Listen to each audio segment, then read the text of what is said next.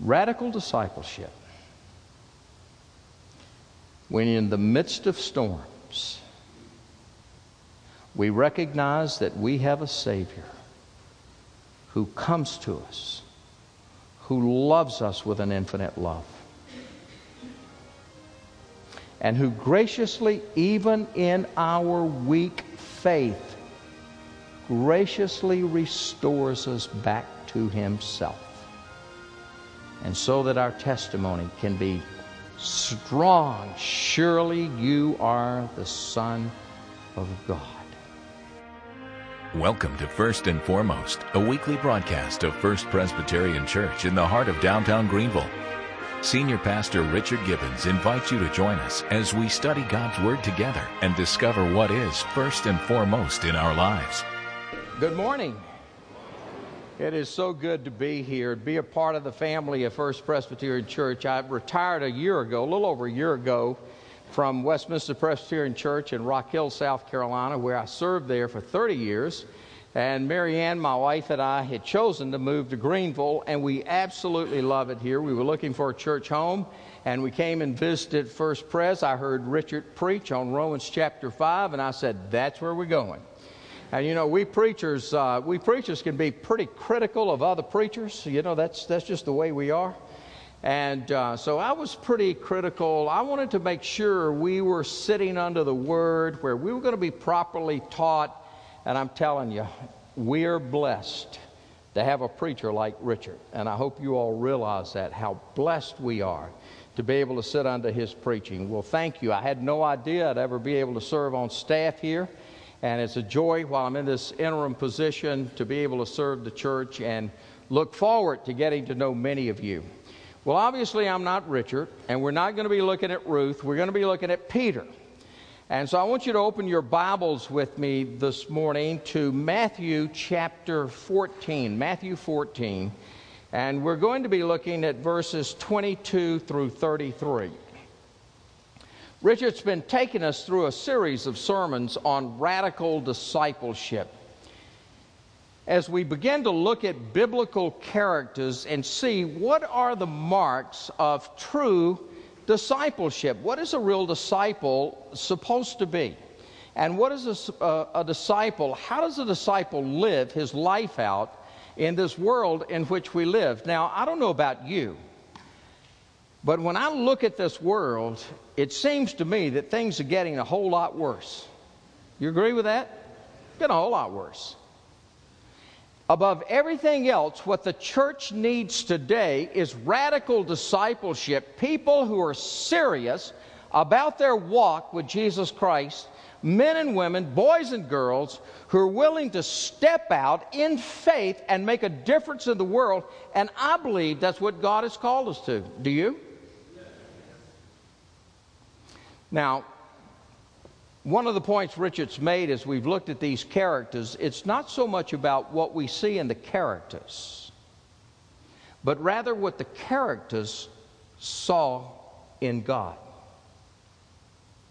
You see, radical discipleship is not manward, it's Godward. Radical discipleship focuses on the awesomeness of God, that God is sufficient for the challenges that are before us every day. There's a God in heaven who is absolutely sufficient to meet all of our needs. And if there's one thing in common with every character that we've studied so far, that's what we've seen, the sufficiency of God. Now today we're going to look at Peter's life to learn more about radical discipleship. We're going to talk about faith. Let me go ahead and give you these 3 points, since your outline in your bulletin is actually the one I was to preach next Sunday, and when Richard got sick, he called me yesterday to see if I'd do it today. So anyway, we're changing up. Let me give you the 3 points of the sermon. First of all, Peter's bold step of faith. Peter's bold step of faith. And then secondly, his disappointing lapse in faith. His disappointing lapse in faith. And then thirdly, God's gracious restoration of his faith. Those 3 things. Now, as we do, we want to turn in our Bibles to Matthew chapter 14. Before I get there, Aren't you glad that you're part of a church that believes in the authority and power of the Word of God, aren't you?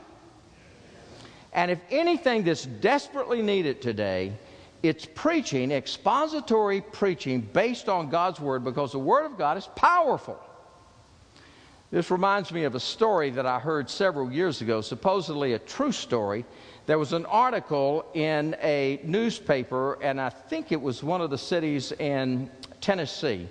But the headlines read, "Power in the Word." And the story went on to tell about an elderly lady who was awakened during the night by somebody breaking into her house. And so she heard it, and immediately what she did is she dialed 911, and she called the police. She could hear this bumping around going on downstairs in the house, and she couldn't take it any longer. She got out of bed. She walked out of her bedroom. Her bedroom was on the second floor. She looked over the banister, and sure enough, here was a man walking out toward her front door with some of her things in his hands, and immediately she cried out, "Acts 2:38! Acts 2:38!" Now, if you don't know what Acts 2:38 is, look it up. You know, it's in your Bible. Acts 2:38. Well, with that, the guy froze. He just stopped. And sure enough, about that time, blue light came out front. Policeman came in, handcuffed him, took him out to the squad car, driving him down to the police station to book him. And on the way down, he turned back. The policeman turned back to him and said, "Look, I just got to ask you a question. Why in the world didn't you run?" He said, "Are you kidding me? When that old lady told me she had an axe and 238s, I wasn't going nowhere." Right? There's power in the Word. Well, we know it's better than that, don't we? We have the power of the Holy Spirit who gave us this Word. So this is God's Word found in Matthew chapter 14, starting at verse 22. Immediately, Jesus made the disciples get into the boat and go ahead of him to the other side while he dismissed the crowd. Now, let me remind you what had just happened. It was the feeding of the 5,000. And you can imagine how exhausted the disciples must have been and how exhausted Jesus must have been after such an event. And so he sent the disciples out ahead of him. And after he dismissed them, he went up on a mountainside by himself to pray. When evening came, he was there alone. But the boat was already a considerable distance from land, buffeted by the waves because the wind was against it. During the fourth watch of the night, Jesus went out to them walking on the lake. And when the disciples saw him walking on the lake, they were terrified. "It's a ghost," they said, and cried out in fear. But Jesus immediately said to them, "Take courage. It is I. Don't be afraid." "Lord, if it's you," Peter replied, "tell me to come to you on the water." "Come," he said. Then Peter got out of the boat, walked on the water, and came toward Jesus. But when he saw the wind, he was afraid, and beginning to sink, cried out, "Lord, save me!" Immediately Jesus reached out his hand and caught him. "You of little faith," he said, "why did you doubt?" And when they climbed into the boat, the wind died down, and then those who were in the boat worshiped him, saying, "Truly, you are the Son of God." This is God's Word. Would you pray with me? We thank you, O Holy Spirit, the very author of these words. Would you now illuminate our hearts, and would you speak to us this morning? We thank you, Jesus, that you're here with us. And we pray this morning that we would hear your voice as you speak to us. For we make our prayer in your precious name. Amen. Peter's bold step of faith. Now, you've got to get the conditions here for a moment. It was the fourth watch of the night, which meant it was somewhere between 3 a.m. and 6 a.m., probably dark. The disciples had gotten in the boat. Jesus sent them out in the boat, and they had gone out probably right toward the middle of the Sea of Galilee. And while they're there, a storm came up. The wind came through, and that's not uncommon on the Sea of Galilee. I've, for the last several years, taken people to Israel, and it was, I think, the last couple of times ago that we went, we actually had a storm. I was reading this story, and we actually had a storm on the Sea of Galilee. Now, tell me that wasn't meant to be. You know, we had everybody out there, and I'm reading this story, and sure enough, this wind comes whipping up, and it comes across the lake, and you feel it, and the boat starts moving. Now, it was nothing, I don't think it was anything like what Peter was going through this night, because here was this storm, blows in, wind is blowing, it's pouring down rain, the boat is rocking. It doesn't take the disciples long to realize that they've lost control of the boat, and they are fearful, they are scared. Fear gripped them. Now, let me remind you where Jesus was. Did you notice this when I read it? It said, He dismissed them and sent them to go to the other side. Where did He go? He went up on a mountain alone to pray. I've thought about that. What do you think He's praying about? I believe that His watchful eye was upon those disciples because He knew He's omniscient, right? And omnipotent. He knows everything. He's all-powerful. And I'm sure He knew if He didn't ordain this storm, and maybe this was a test of faith, but He knew what these disciples were going to be facing. And what is He doing? He's praying. You do realize that at this very moment, the Lord Jesus Christ is at the right hand of the Father doing what? Making intercession for us. And I don't know about you, but that's pretty comforting to me. When we go through life, and particularly the storms of life, the difficulties of life, that we have a Savior who is aware, a Savior who is praying, a Savior. Notice what Jesus does. He left the mountain and He came out onto the sea. And there the disciples in the boat, absolutely terrified, in the dark, wind blowing, raging sea. Now let me stop there for a minute. Do you understand what's happening here? I mean, here is the very Lord of this universe who has overcome the elements of nature. He was walking on water. He had victory over the wind and the waves. He calmly walked through the midst of the storm, and He comes up. Who is this? The disciples finally figure it out. This is the Lord of the universe, the one who created all things and the one who sustains all things. That's who this is. He's overcome the very elements of nature. And He walks out to His disciples who are in trouble.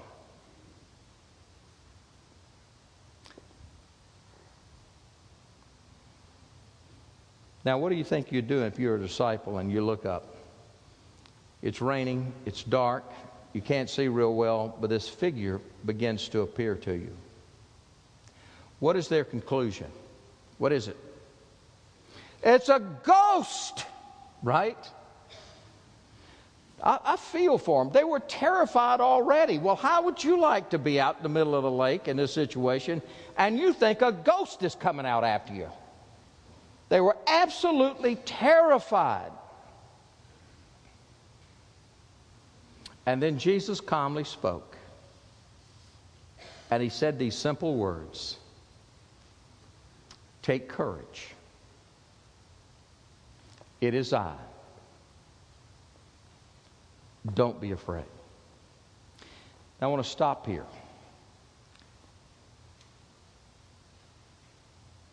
There are storms that we go through in life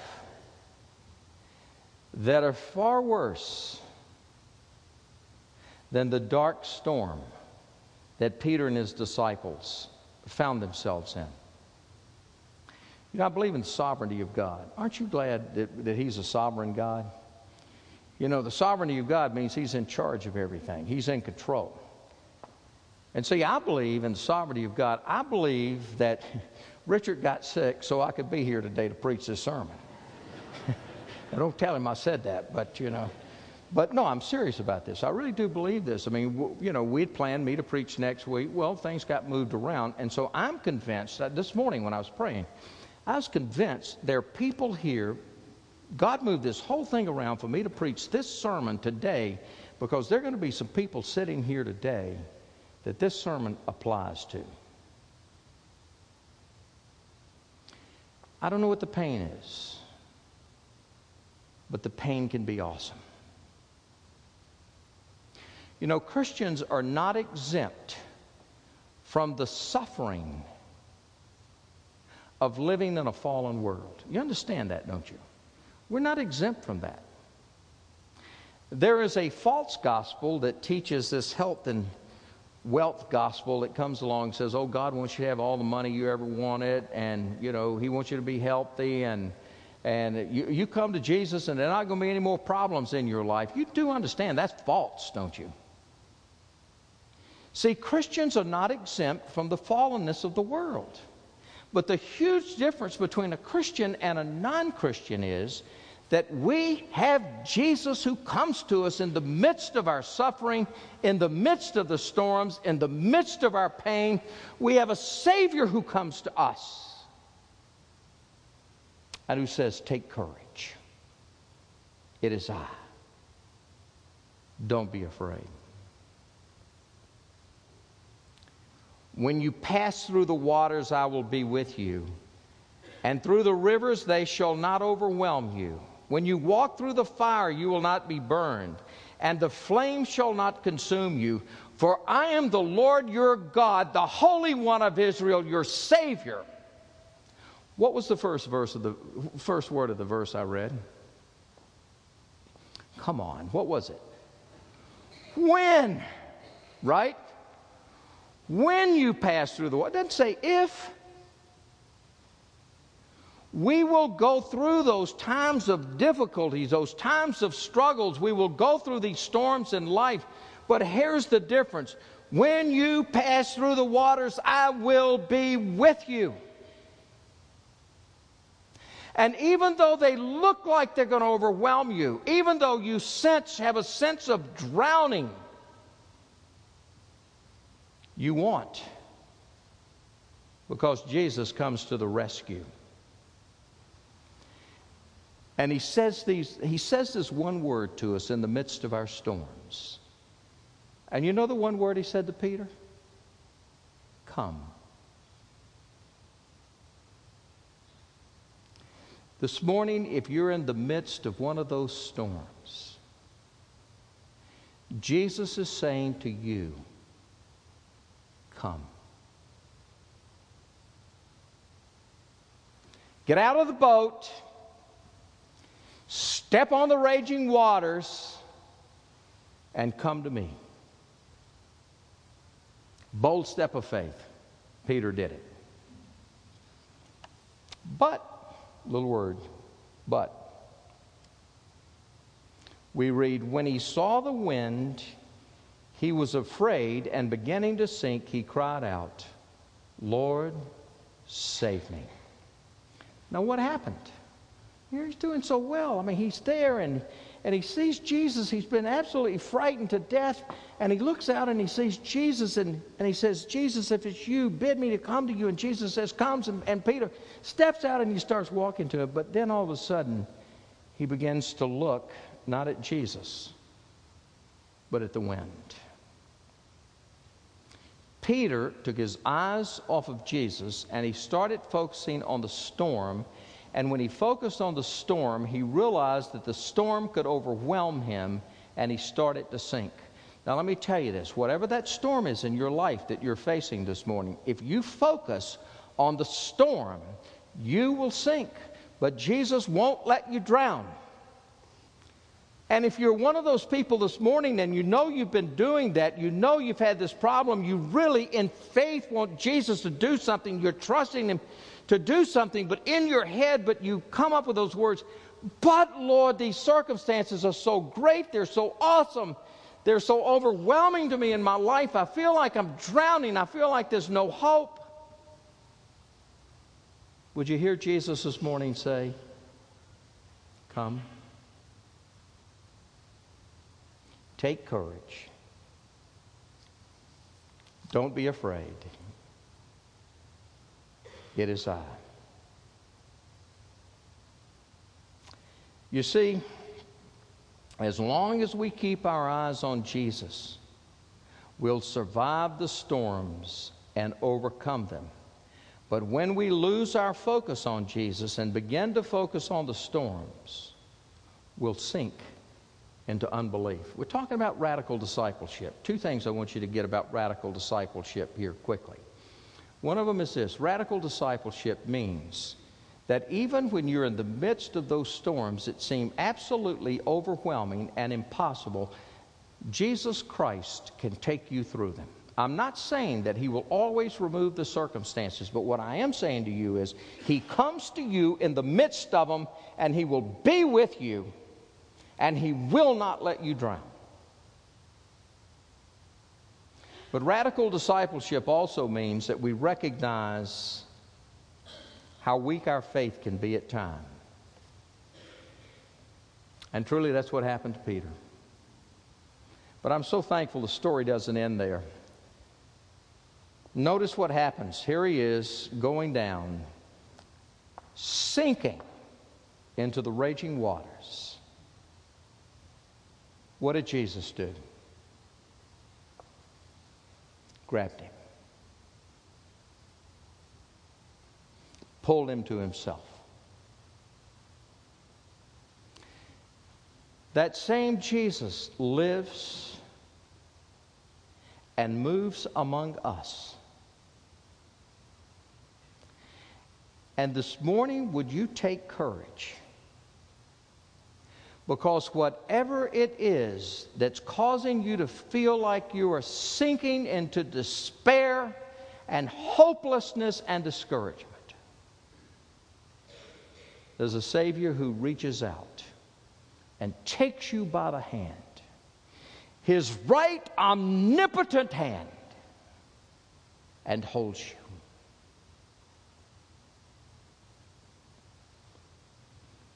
And what happened? He lovingly rebuked Peter. Oh, Peter, you of little faith, why did you doubt? I believe this morning there might be a little loving rebuke coming from Jesus to some of us. Why are you doubting me? Peter, I absolutely had control over all of the wind. I had control over the waves. I had control over the storm. I walked on the water. I'm the supreme master of all things. How does a little raging wind ever stop me from accomplishing my purposes? See it? You see it? Oh, little faith. Why did you doubt? And then Jesus does an amazing thing. They get in the boat. What happened? The wind stopped. Calm. Isn't that a beautiful picture? And what happened to the disciples? And I'm sure, the text doesn't say it, I'm reading a little bit into it. I'm sure Peter was the first one. You are the Son of God.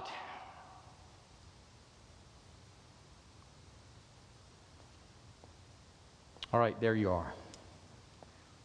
Radical discipleship. When in the midst of storms, we recognize that we have a Savior who comes to us, who loves us with an infinite love, and who graciously, even in our weak faith, graciously restores us back to Himself and so that our testimony can be strong. Surely you are the Son of God. What are the struggles you face this morning? What is the pain? What are you afraid of? Hear Jesus calling you. I close with this. You do realize that the greatest storm of all is when we fail to put our faith and trust in Jesus Christ for our salvation. Because the storm of God's displeasure is horrific, which makes the gospel even more powerful.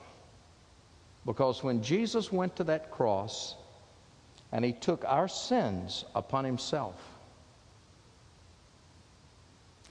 the horrific storm of the judgment of God came, so much so that Jesus cried out, my God, why hast thou forsaken me?" What happened at that moment on the cross? Jesus experienced the wrath of a holy God against sin. You understand the good news for us?